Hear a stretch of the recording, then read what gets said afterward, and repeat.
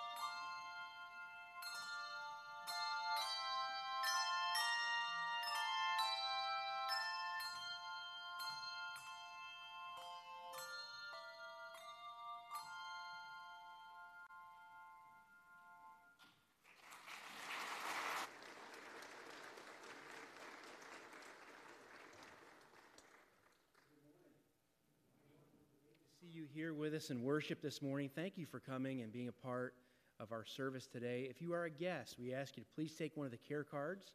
They're located there in the pew rack in front of you. Take a minute to fill out your information, and we want to at least send you something from Pitts. And thank you for being with us. On the back of the care card is a place for everyone to fill in prayer requests, and we ask you to do that also. We want to know what's going on in your life and be praying for you. As you leave today, you can place those in the boxes on the round table, and we'll make sure they get to the right people. But thank you again for being with us today in worship. I want to thank those that came yesterday to our Saturday of Hope. I've been hearing reports trickling back in of all the work that you guys were able to do and be a part of, so thank you. We appreciate our breakfast crew, too. They did a great job fixing our breakfast in the morning, so thank you for doing that, guys. And just a great day yesterday. We're doing those again, so be listening for those as they come up. Don't forget about tonight. We do have a special called business meeting here, and it has been announced that it was in the chapel. We are actually moving it in here in the worship center. So at 5 o'clock, we'll be going over the budget tonight, our proposed 2022 budget, and we'll be talking through that, and there'll be discussion tonight. Next Sunday, we'll vote by ballot without discussion. So if you want to pick one of those up, there are some on the tables as you leave today. Just review that. Be ready. If there are any questions tonight, we will discuss those. The right people and chair people will be here tonight to make or give you the answer to those questions.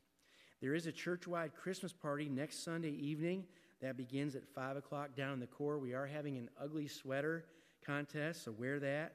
There are prizes for that. We told Pastor Scott he could not wear his sweaters with our pictures on them. He did that one year. Put mine and Kevin Knight's, Jonathan's picture. He said it's an ugly sweater. Or like, you're being ugly by putting that on there. So we told him he can't do that this year, so I've already stole your thunder. You can't do it. We will have soup and sandwich, and we ask that folks sign up to bring their favorite dessert. There's a sign-up sheet in the lobby, so we know how much water to put in the soup. Please go by and sign up. Boy, there's some bad jokes already. He's going to talk more about that. Anyway, we need volunteers to help transport food to the sharing house. It is a bi-weekly commitment. Friday mornings, they do that. If you would see Dennis Dooley, he does need some help. If you've got some time on Fridays and can do that. Is Dennis here? Yes, Mike, he's back there. I see you waving. Did you have something you want to say? Yes. Okay. Okay. So if we have enough volunteers, you can do it actually not bi-weekly. It could be once a month or once every 6 weeks. So if you can help us with that, please see Dennis. Is Dennis in here too? I'm trying to see right back here by the post. If you'll see Dennis, if you can help with that. You can order poinsettias by next Sunday. They're $10. We'll be putting those out on the 19th. So the order forms are at the info desk if you would go by. And then don't forget about Saturday, December 11th at 6 o'clock right here in the sanctuary. The Concord 208th Army Band will be here to do a Christmas concert. I'm sure it'll be great. So that's next Saturday at 6. And then Angel Tree is finishing up. There still are a few tags. If you would like to help with our youth-sponsored Angel Tree, we do get gifts for families that are in need in our area in Cabarrus County. And so go buy one of those trees, you get the tag, get the gift, and then bring those back wrapped by next Sunday. And then our Lottie Moon March for Missions is December 19th. All of the funds we raise for that go to our international missionaries. Our goal as a church is $70,000. So be praying about that. We will have a March for Missions on the 19th.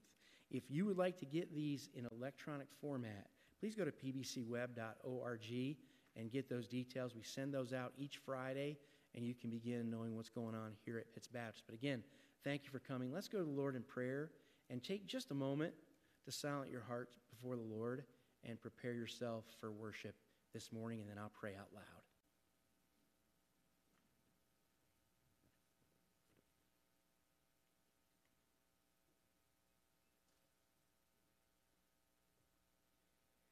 God, we thank you for all you do for us. God, we are a blessed people. And God, we thank you that we can come to this building to meet with your family, with your church, and to worship you, God. That's what we set this time aside to do, whether it be through our music, through singing, through giving, through hearing a message that your under-shepherd has prepared, God, that through all of it you would be honored and glorified. God, if there are things in our lives that need to change today, we pray that your Holy Spirit would speak through our pastor, through your word, and that we'd be willing to make those changes even today. God, we know that in a church this size, there are many needs represented here, God. We pray that you'd be with each of those and give us wisdom in each of those situations, God. We thank you that we had an opportunity yesterday just to love people a little bit and serve them. Thank you for allowing us to do that. It's a blessing for us to be able to do that. God, just give us a great day today.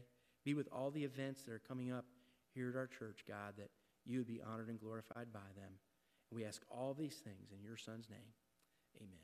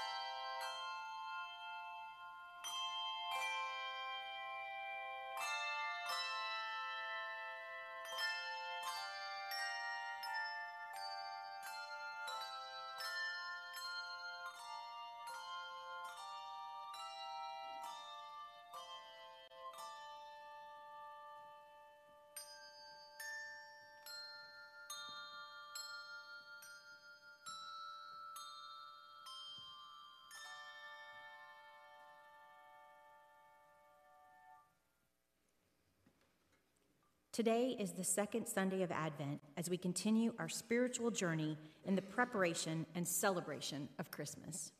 Last week, we were reminded of the hope and expectation we have in the coming of Christ. Though we live in this world of sin and darkness, the light of our hope in Christ is ever present. But what good is hope without faith? Now faith is the substance of things hoped for, the evidence of things not seen.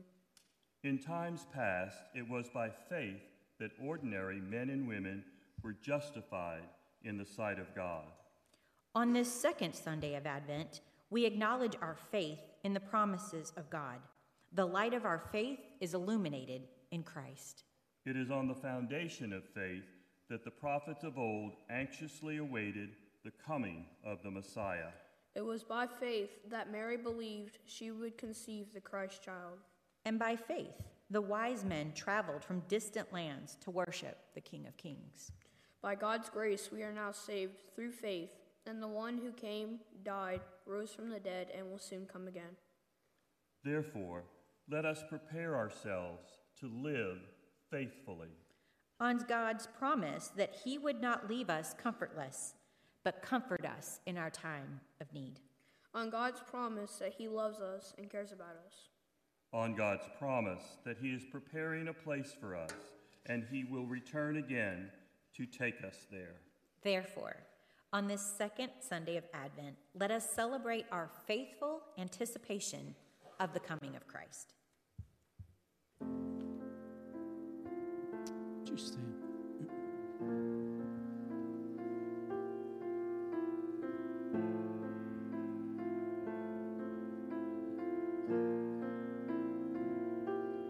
Oh, come, all ye faithful, joyful and triumphant.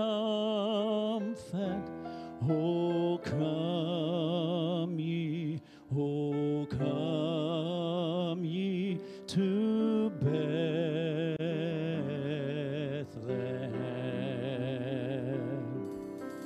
Come and behold him, born the King of angels. Oh, come, let us adore him. Oh, come, let us adore him. Oh, come, let us adore him. Christ the Lord.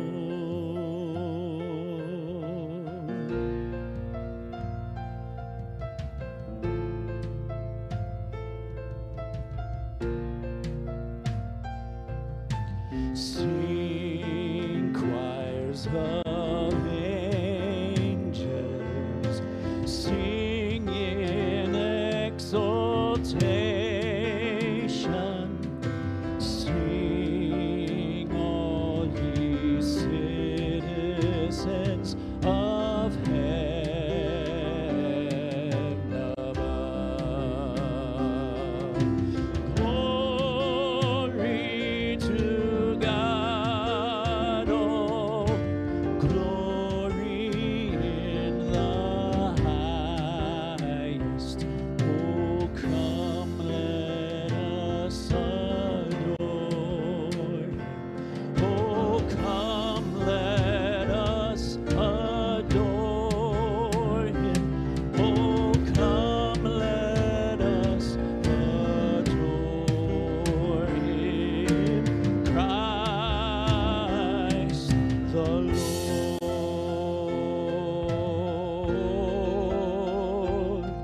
the Lord,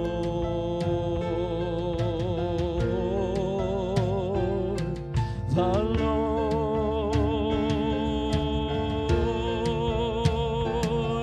the Lord.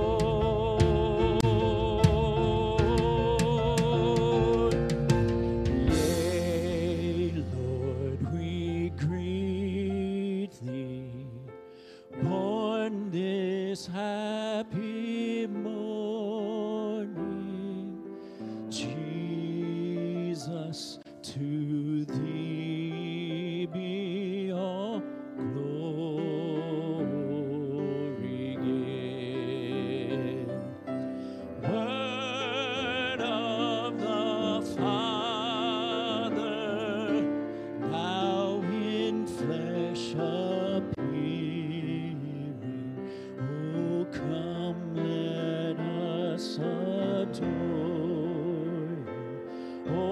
come, let us adore him.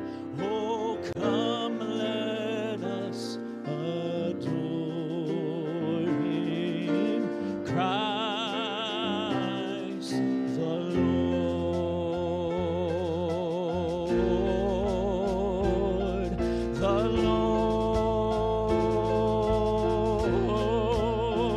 Lord. His name shall be Wonderful Counselor. His name shall be Everlasting Father. His name shall be Prince of Peace, Mighty God. His name shall be Emmanuel. We'll praise your name forever. We'll praise your name forever. We'll praise your name forever. Christ the Lord. We'll praise your name forever. We'll praise your name forever. We'll praise your name forever. Christ the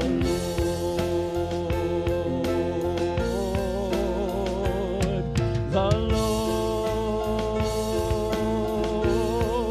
Lord.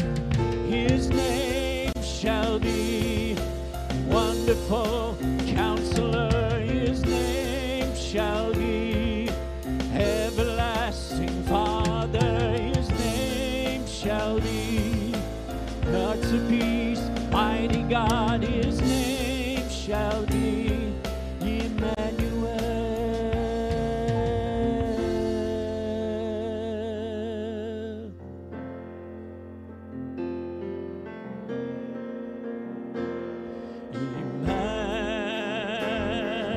Emmanuel, Emmanuel, God incarnate,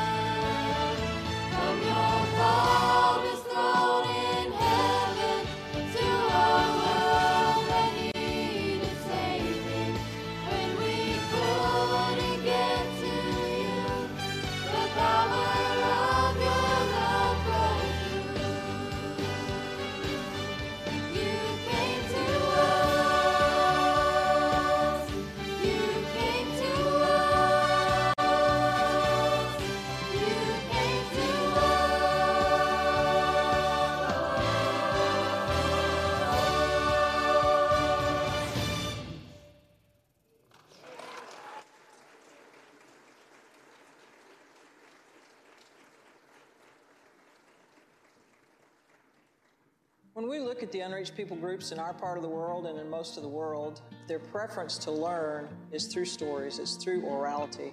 You come in with God's stories and you're seeing His Spirit changing lives. I've seen it.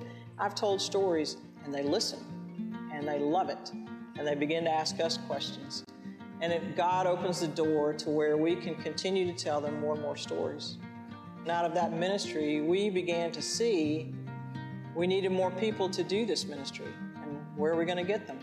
We wanted the people that we were training to train other people. And so we began teaching in the pastors' schools, and the student pastors were excited about it. They said it's something that we use, it's applicable, it works. They already speak the language, they wear the same clothes, they eat the same food. All we have to do is help them to understand methods and ways that they can reach their people. The people that we're training now are the product of missionaries who came before me. They accepted Christ under these missionaries. We're training them in schools that IMB money helped to fund, to build. It's an amazing thing. You can pray, keep the mission going. You can give, keeps the mission going. And you can go. Look at me. I used to sell tire supplies. And here I am teaching people how to tell stories. Thanks for praying and giving, and come on over.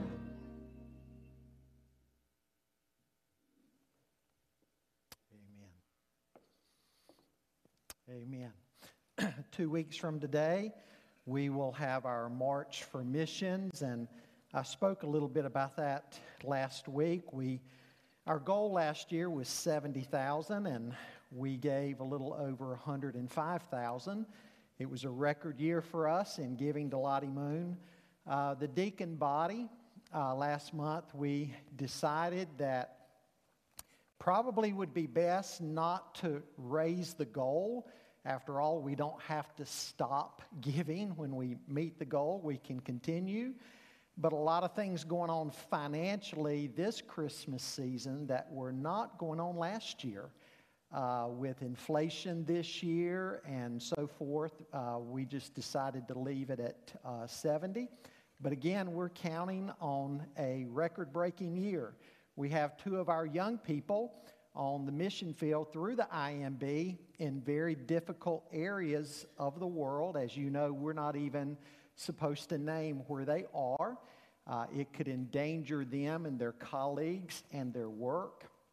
And the IMB has told us, and this is something you can go online yourself and see, that it takes $60,000 a year to keep one person on the mission field. Not a family, but one person, and we have 2.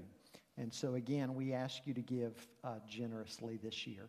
I want to bring a message this morning entitled Hope for Hopeless Times.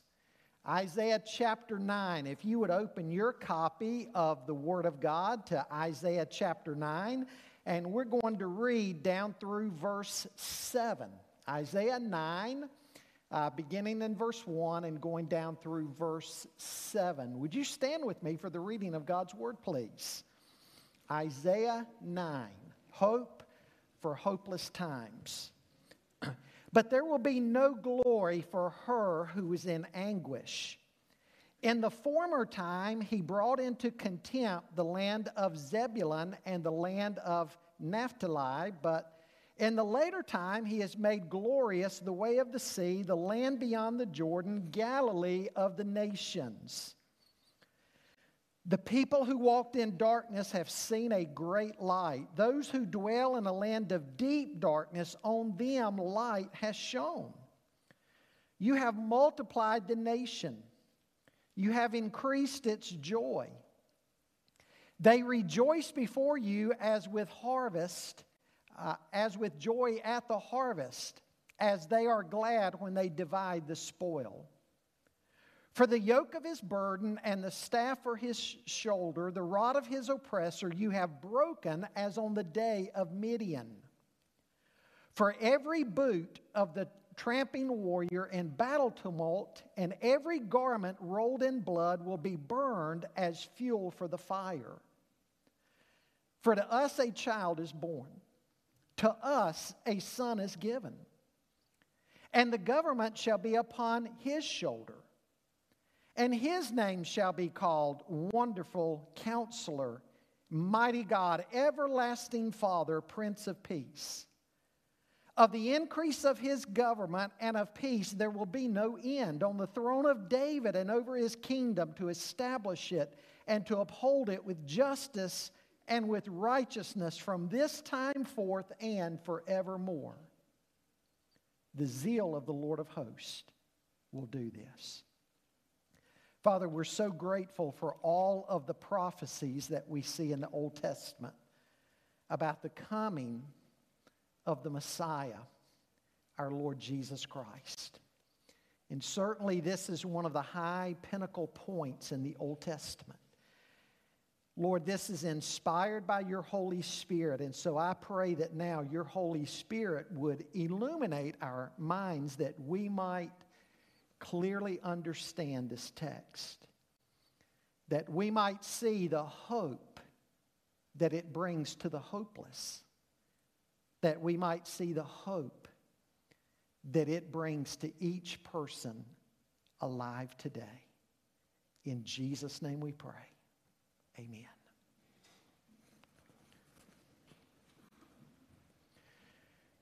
In Revelation 21, verses 1 to 7, the Apostle John writes, "Then I saw a new heaven and a new earth. For the first heaven and the first earth had passed away, and the sea was no more. And I saw the holy city, New Jerusalem, coming down out of heaven from God, prepared as a bride adorned for her husband. And I heard a loud voice from the throne saying, 'Behold, the dwelling place of God is with man. He will dwell with them, and they will be his people, and God himself shall be with them as their God. He will wipe away every tear from their eyes, and death shall be no more. Neither shall there be mourning, nor crying, nor pain, for the former things have passed away.' And he who was seated on the throne said, 'Behold, I am making all things new.' Also he said, 'Write this down, for these words are trustworthy and true.'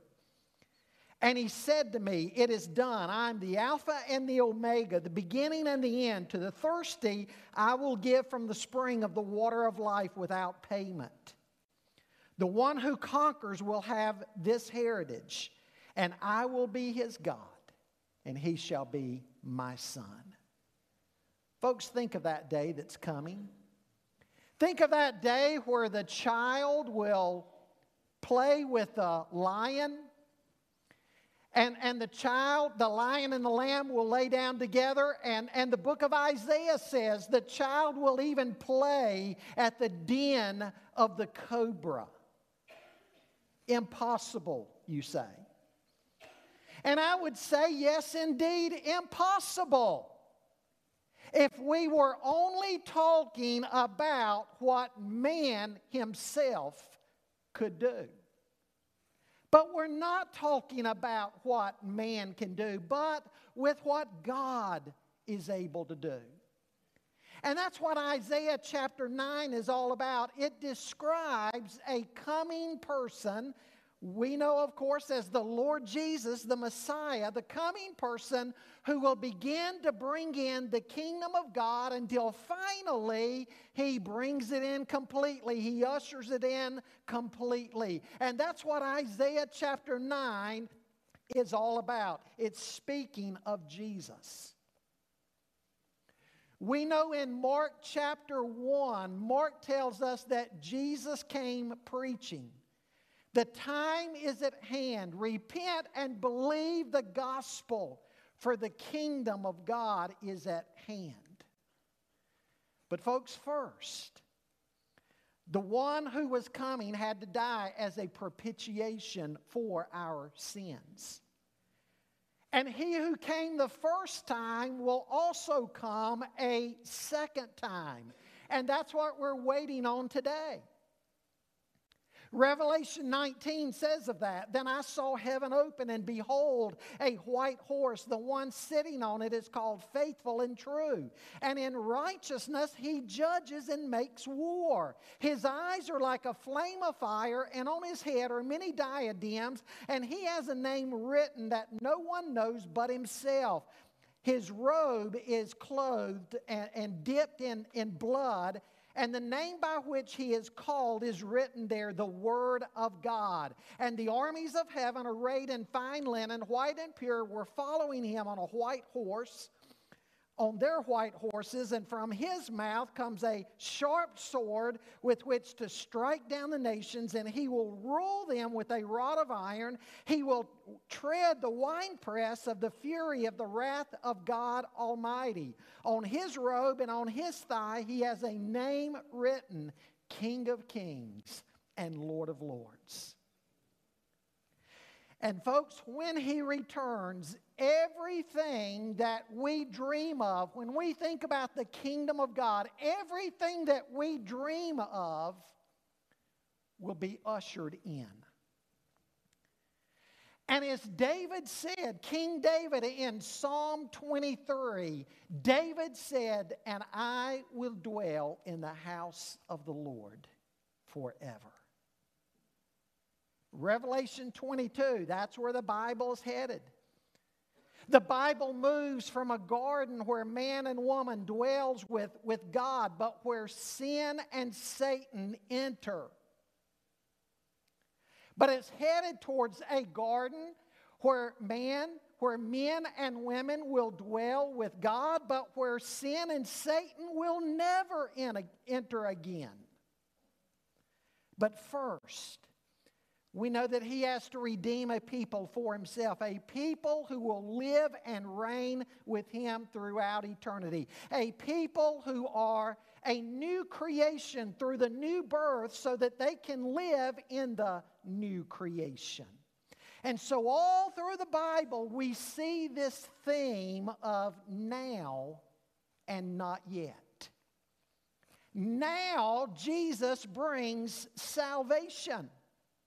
And yet for now, we don't see things like Revelation 21 and 22. But one day we will.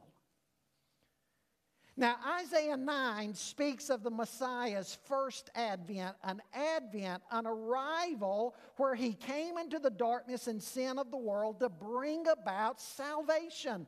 But already, even in this passage, you'll notice this passage that speaks of his first advent, there's already glimpses here of his second advent. And so, folks, don't miss this theme in the Bible of the now and not yet. Because if you do, you'll end up exactly where the Jews ended up. They rejected Jesus because they thought when he came in his first advent, he would bring about everything right then and there. And when Jesus didn't do everything that they thought the Messiah was going to do right there on the spot, what did they do by way of response? They rejected him. All they could envision was a first advent where everything would be accomplished at that very moment. But you know, men still do the same, don't they? What do men say? They say, if God was real, why is there still so much suffering in the world? Why do children get sick? Why do people struggle? Why do we see things like school shootings? I mean, if Jesus was real, if Jesus is who the Bible says that he is, wouldn't he end all of this? Well, again, he will, but in his time. Don't miss the timing. Don't miss the now, but not yet. And we see glimpses of that here in Isaiah chapter 9. I want you to see with me, first of all, this morning, a promise of hope to come. Verse 1 says, "But there will be no more gloom for her who is in anguish. In the former time, he brought into contempt the land of Zebulun and the land of Naphtali. But in the latter time, he has made glorious the way of the sea, the land beyond the Jordan, Galilee of the nations. The people who walked in darkness have seen a great light. Those who dwelt in a land of deep darkness, on them has light shone. You've multiplied the nations. You've increased its joy." You see, folks, they were in very dark days during this period of time. There were dark days for both Israel and Judah. You'll remember what's happened. The kingdom split. Israel had been one nation, but they became Israel and Judah under Solomon's son, Rehoboam. And Israel is now the 10 tribes in the north. And Jeroboam was their leader. And he instructed them to turn to idolatry. He introduced idolatry into the northern kingdom. He didn't want people from the 10 tribes going back down to Jerusalem to worship.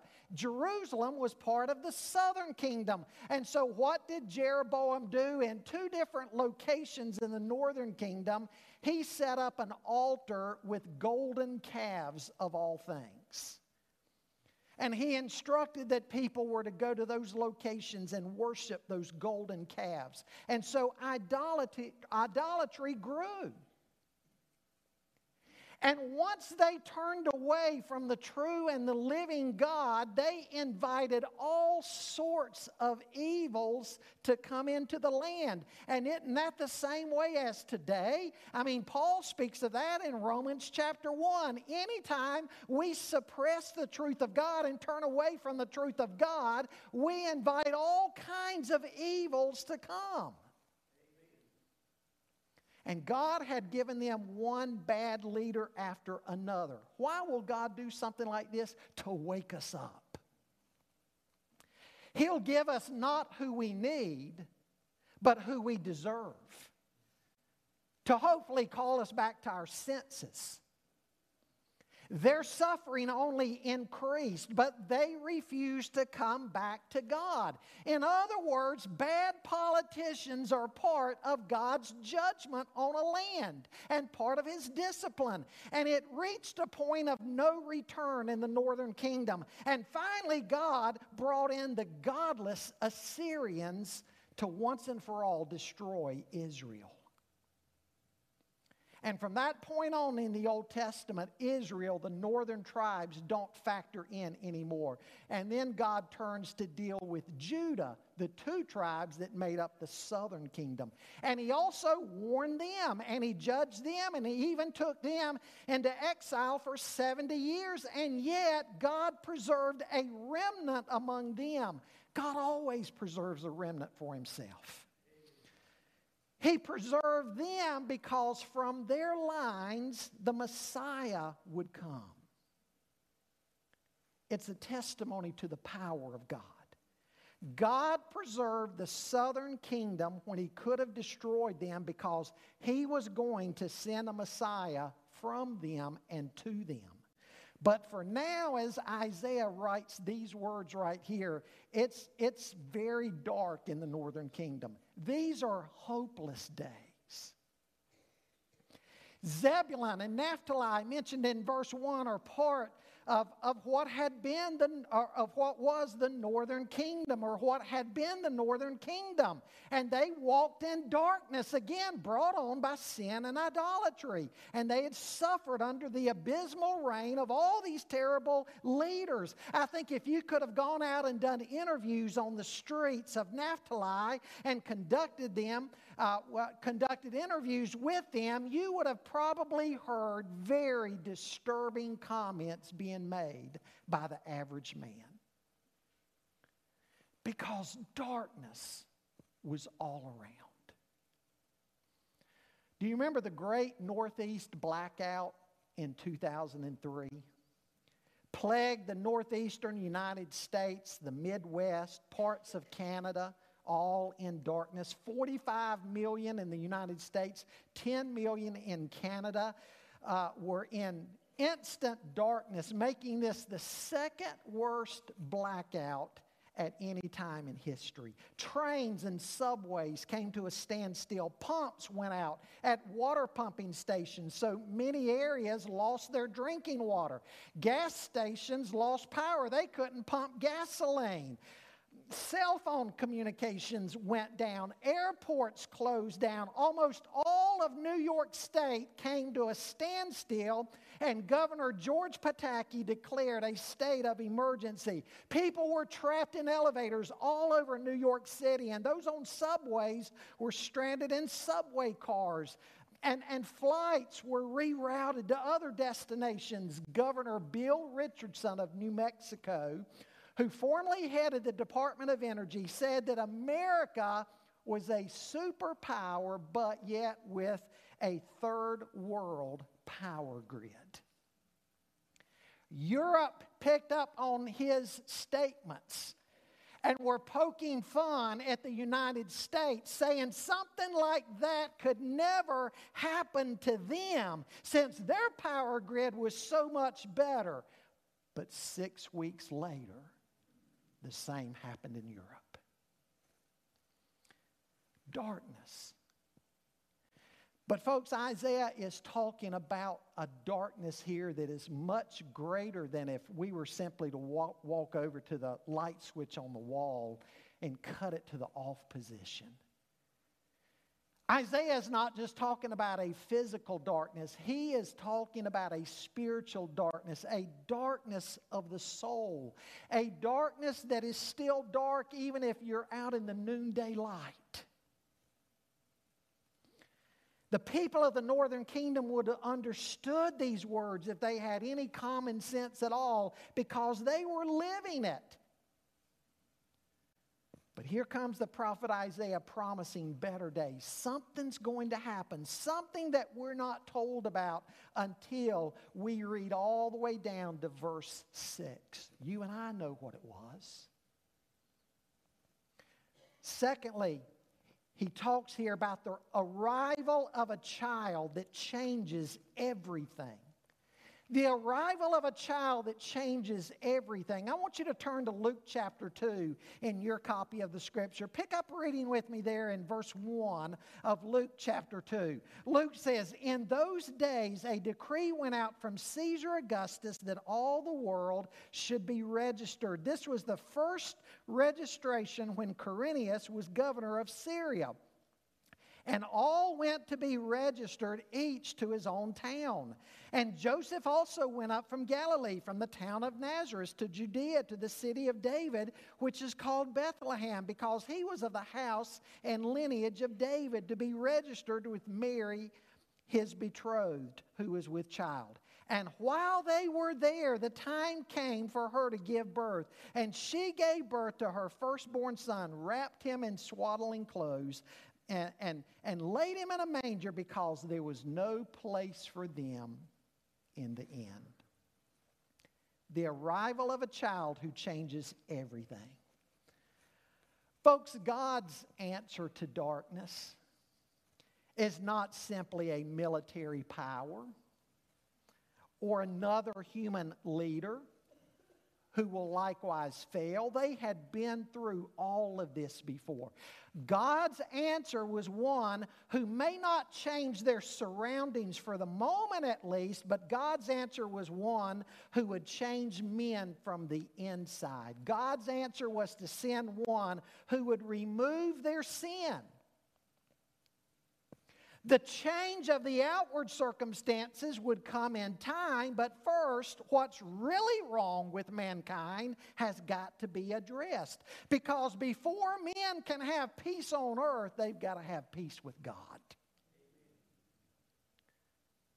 And this is something that earthly leaders don't understand. When this child grew and began his public ministry, where did Jesus carry out much of his ministry, at first at least? In Galilee. What had been the northern kingdom? Up around Zebulun and Naphtali. and the 10 cities around the Sea of Galilee. That's the very area where much of the public ministry of Jesus early on was conducted. In other words, what Isaiah is saying, in the very area where you've seen so much darkness, so much suffering, and so much devastation, they're going to be the first ones to see the glorious light of the Messiah.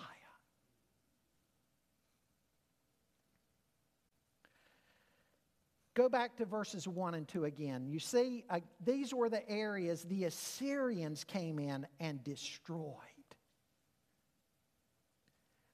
God allowed this area to be destroyed under the Assyrians. But now in verse 2, he says, the people who walked in darkness have seen a great light. Those who dwelt in a land of deep darkness, on them has light shone. You have multiplied the nation. You've increased its joy. The people in the deepest kind of darkness is where Jesus showed up in their midst. Aren't you glad we serve a God who shows up in our dark days? He shows up when we need Him the most. It may be in His timing, but He always shows up. But it's not like He's just going to show up like He did in the days of Gideon. Remember Gideon? The Midianites were oppressing the people. Every time they went out to gather in their harvest, the Midianites would show up and overpower them and steal their harvest. And so who did God raise up to defeat the Midianites? He raised up Gideon. That's what Isaiah 9 verses 3 and 4 are referring to.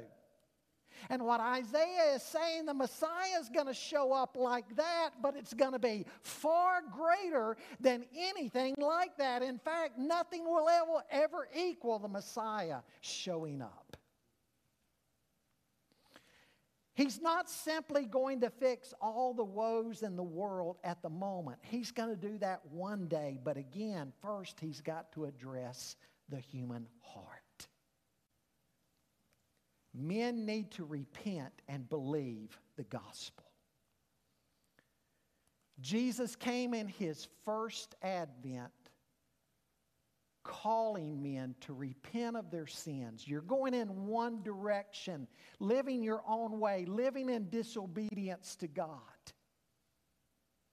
And He calls you to make an about face from that, to turn away from your ways, the best solutions you have, the best plans you have, wanting to rule your own life, your own agenda. Turn away from that and turn to Christ and Christ alone to save you. That's what He showed up calling men to do in His first advent. Because you see, it's the heart that's got to be changed first. You can't put unredeemed men into a new creation that only mess it up again. And so for a new creation, you have to have new men who have been born again, born from above, born of the Spirit. Paul said in Ephesians 2, you were dead in your trespasses and sins in which you once walked, following the course of this world, following the prince of the power of the air, the spirit that is now at work in the sons of disobedience, among whom we all lived in the passions of our flesh, carrying out the desires of the body and the mind, and were by nature the children of wrath, like the rest of mankind. You see, we were all guilty. But then in verse 4, Paul says, but God being rich in mercy because of the great love with which He loved us, even when we were dead in trespasses and sins, made us alive together with Christ. By grace you have been saved, and raised us up with Him and seated us with Him in the heavenly places in Christ Jesus, so that in the coming ages He might show the immeasurable riches of His grace and kindness toward us in Christ Jesus. Folks, you see what the Bible is saying that the Jews missed? The suffering servant, when he comes in his first advent, he's coming to suffer, to die, to be rejected of men, to be a man acquainted with grief, so he can be your faithful high priest who understands what it's like to walk in your shoes, being tempted in every way like as we are, and yet without sin. But he came to die, to change your heart, to change my heart, to make us a new creation in Christ Jesus. That's why coming to church isn't just simply a matter of religion where we check the block, we've been there and done that, and we just join a church because it seems like it's the good thing to do. And hey, the pastor even says, I need to be baptized, so I guess I better be baptized. And we come in, the old creation, we leave the old creation. Nothing's ever been changed. That's why the Bible says you've got to be born again. Jesus came in his first advent that you might be born again. And then when you're born again, you're ready for what he's going to do in the future. I want you to see, thirdly, the ministry and everlasting reign of this child. Verse 6 says, For to us a child is born, to us a son is given, and the government shall be upon his shoulder, and his name shall be called Wonderful Counselor, Mighty God, Everlasting Father, Prince of Peace. Of the increase of his government and of peace there will be no end. What's this child going to be like? He's going to be a child who will be born and a son who will be given. There's two thoughts here. One phrase tells us that he's the Son of Man. The other phrase tells us he's the Son of God. He's the child that was born. This child will be fully human. God didn't send an angel, and he didn't send a phantom. He sent his Son. John Phillips, a great Bible teacher of our generation, says the great mystery of the manger is that God should be able to translate deity into humanity without discarding the deity or distorting the humanity. How did this happen? Isaiah 7:14 tells us how. A virgin will be found who has conceived by the Holy Spirit. He was born of a virgin. And that's important. He was born of a virgin to share in our humanity, but he was conceived of the Holy Spirit so as not to share in our sin nature. This child, the Son of God, would be flesh and bone. But not only was he born, but he's the Son who was given. In other words, he's fully divine. I want you to understand that when Jesus was born in Bethlehem, he didn't have his beginning there. John 1 tells us, in the beginning was the Word, and the Word was with God, and the Word was God. John's saying when human time, when everything as we know it started, the Son was already there. There's never been a time that he has not been. It blows your mind to think about. Jesus was called the Logos, the Word, and a word communicates. And what did Jesus come to communicate? He came to communicate to us what the Father is like. He came to redeem us, and he came to reveal to us what the Father is like. As humanity, he came to identify with us. As deity, he came to redeem us and to reveal God to us. And so there's the distinction here in verse 6 that's very important to understand. For to us a child will be born. That's his humanity. To us a son will be given. That's his deity. And he's the child whose names here describe his mission. We know that names are very important, folks. They were even more important in Bible days. But we know names are important. It's why parents today spend so much time planning out the names of their children. I mean, we don't just go around saying, there goes number 1, there goes number 2. We plan out the names of our kids because they're important. Names are designed to say something about the person, even more so in Bible days. I mean, think about God's names. Genesis 1, Elohim. That's the name used of God, the mighty creator God who speaks, and it's done. Genesis 22, Abraham about to sacrifice his son Isaac. God stops him. He turns. There's a ram in the thicket, and he gives God a new name, and he names that place Jehovah Jireh, the God who will provide. King David, a shepherd boy, tending to those flocks out in the fields. He knew that's what God's leadership in his life was like. And so he named God Jehovah Roy, the God who is my shepherd. Names of God. Well, we're given the names here of the Messiah when he comes. We know him, of course, as Jesus. And that name is also given in the Scripture. But look at what Isaiah says about him. He shall be called Wonderful Counselor. Now, some translations, some people break this into two, like the King James Version does. He shall be called Wonderful, Counselor. Most scholars will tell us we need to forget about the comma there and take these words together. Wonderful Counselor. He's a wonderful counselor. I mean, think of that adjective there, wonderful.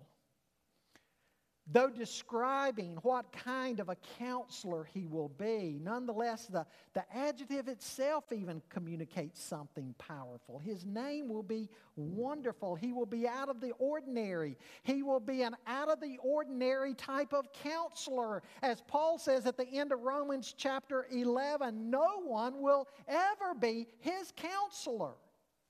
The counsel of men may fail, but his counsel will never fail. It speaks of Jesus being unique and different. He's the marvelous one, the astonishing one. When Moses stood before Pharaoh, he said in Exodus 8:10, he said, "Be it according to thy word, that thou mayest know that there is none like unto the Lord our God." He's wonderful. Jesus is wonderful.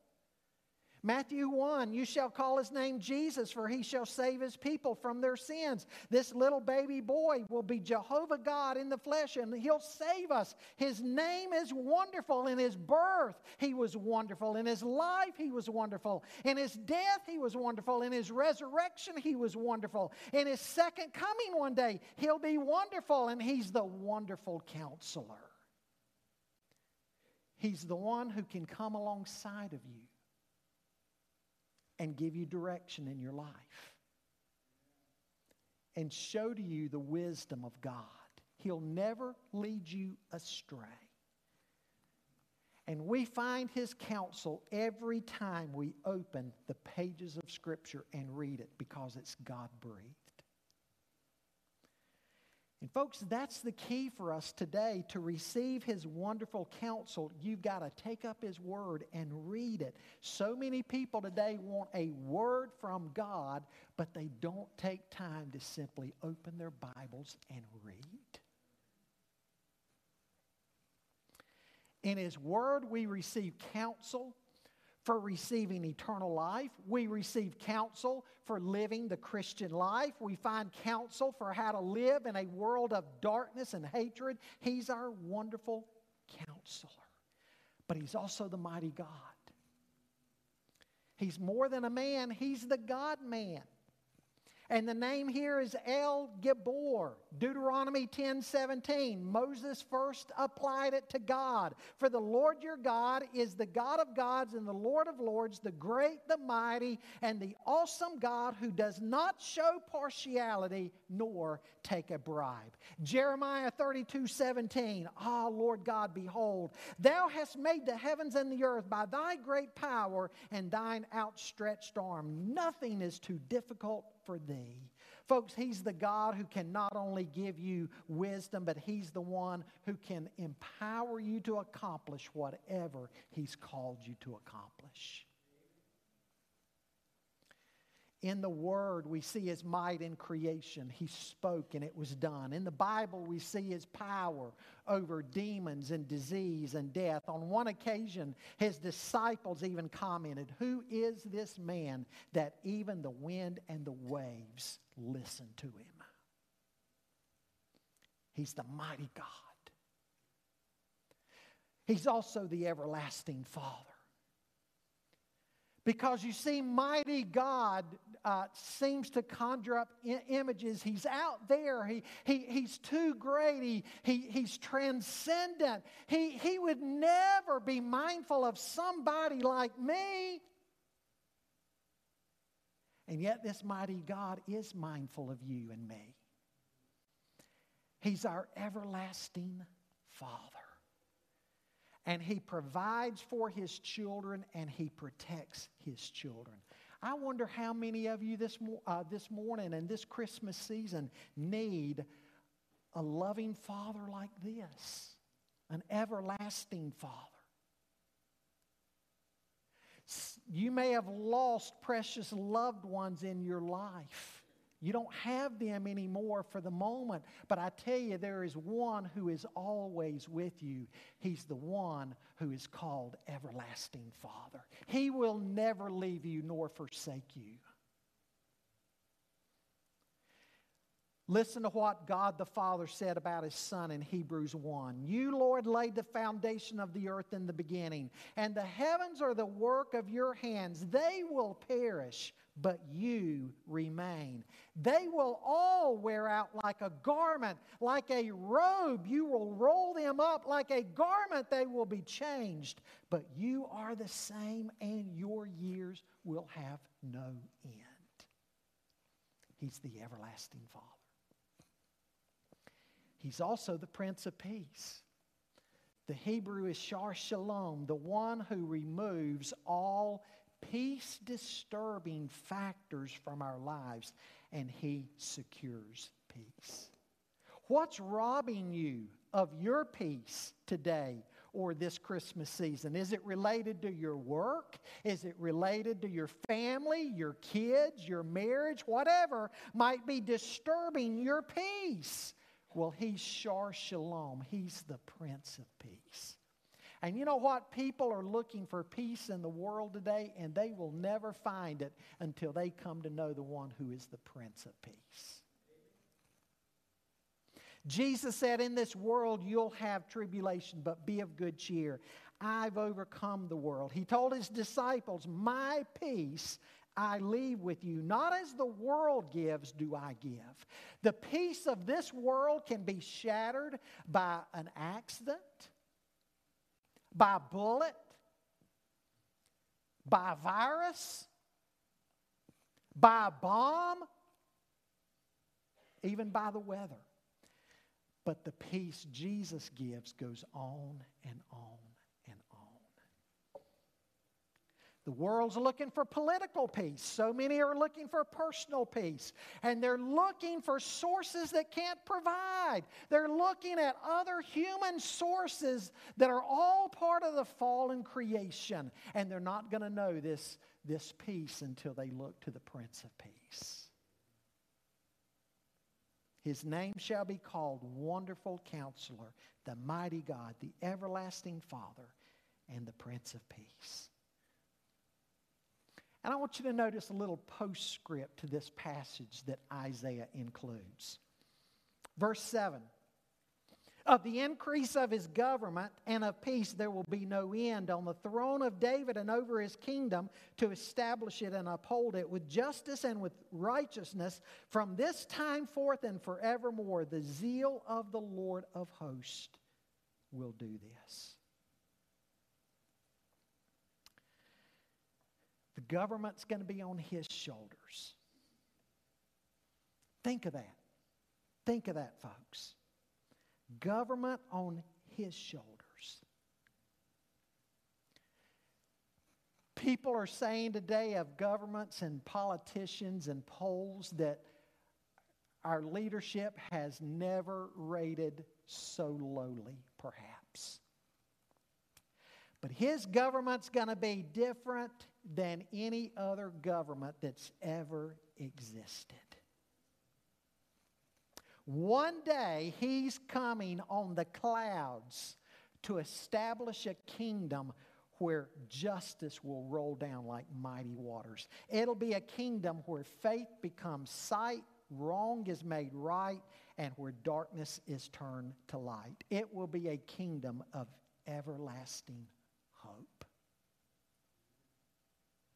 And that's what we see at the end of the Bible, when it's finally realized.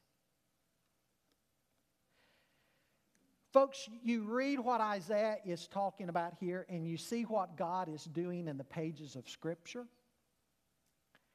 And you know, if it weren't for that warning given at the end of Revelation where John finally says, "Even so, come, Lord Jesus," and we're told, obviously, we shouldn't add to the Scripture then. We shouldn't.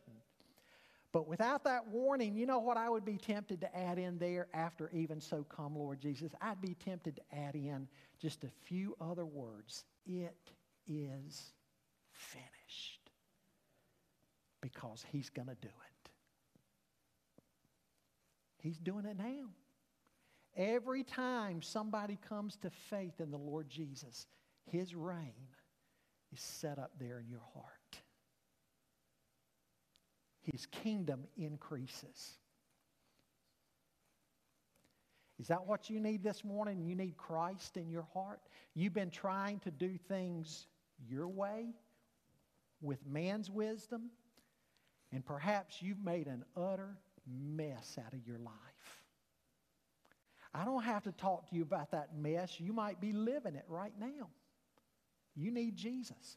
But I'll tell you something else too. Even if you're not living in a mess, in fact, you might be enjoying life. I mean, you just think everything's clicking along well and good. What do you need God for? You need God. I promise you, you need God.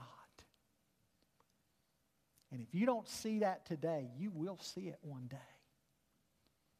You need to bow the knee to Him, and you need to come to Him, confessing Him as Lord and saying, "Lord, I don't want to just go to church and hear the preacher talk about your reign and rule. I want your reign and rule to be present in my life. Lord, over every area of my life, I surrender control to you." If that's you this morning, come forward. Myself, one of the other pastors would be happy to pray with you. And to Christians, I want to say to you, because we live in a world where there is trials and tribulations. There are trials and tribulations. You might be going through such right now, and you need His wonderful counsel. You're facing something in your life that it has proven to be too big for you, and everything you've tried to throw at it has not worked. It might be a wayward child or something like that. Everything you've tried has been a failure. You need His wonderful counsel. Ask Him. Ask Him. Maybe your heart's in turmoil. Your mind, your spirit, you're just in turmoil all the time. Get into His Word. Stay on your face before God in prayer. Ask Him for His peace, and He can give you a peace like you can't believe, a peace that surpasses all understanding. Because, see, peace that is understandable is when circumstances are going our way. But a peace that surpasses all understanding is when we shouldn't have peace, and yet we have it anyway because God gives it. That's what Jesus can do. Is that the kind of peace you need today? Ask Him for it. Father, again, we thank You for this prophetic passage and how it just stirs our heart to read what we read here in verse 6, that to us a child is born, to us a son will be given, and His name shall be Wonderful Counselor, the Mighty God, the Everlasting Father, and the Prince of Peace. Lord, we read those words and it thrills our hearts and minds. Lord, we as the church, we know that Jesus is the answer to this messed up world. We look at the condition of this world and we see how far it is from what you created it to be. We've made a mess of things. Lord, may we surrender our lives to you and be salt and light and tell people around us about the one who can bring them peace and wisdom in the midst of the storm. And Lord, I pray that every day in our lives we would live with that expectancy that one of these days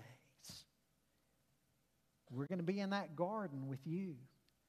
A garden where sin and Satan can't enter ever again. And everything we read about in this passage, we are going to see it and experience it in its fulfillment.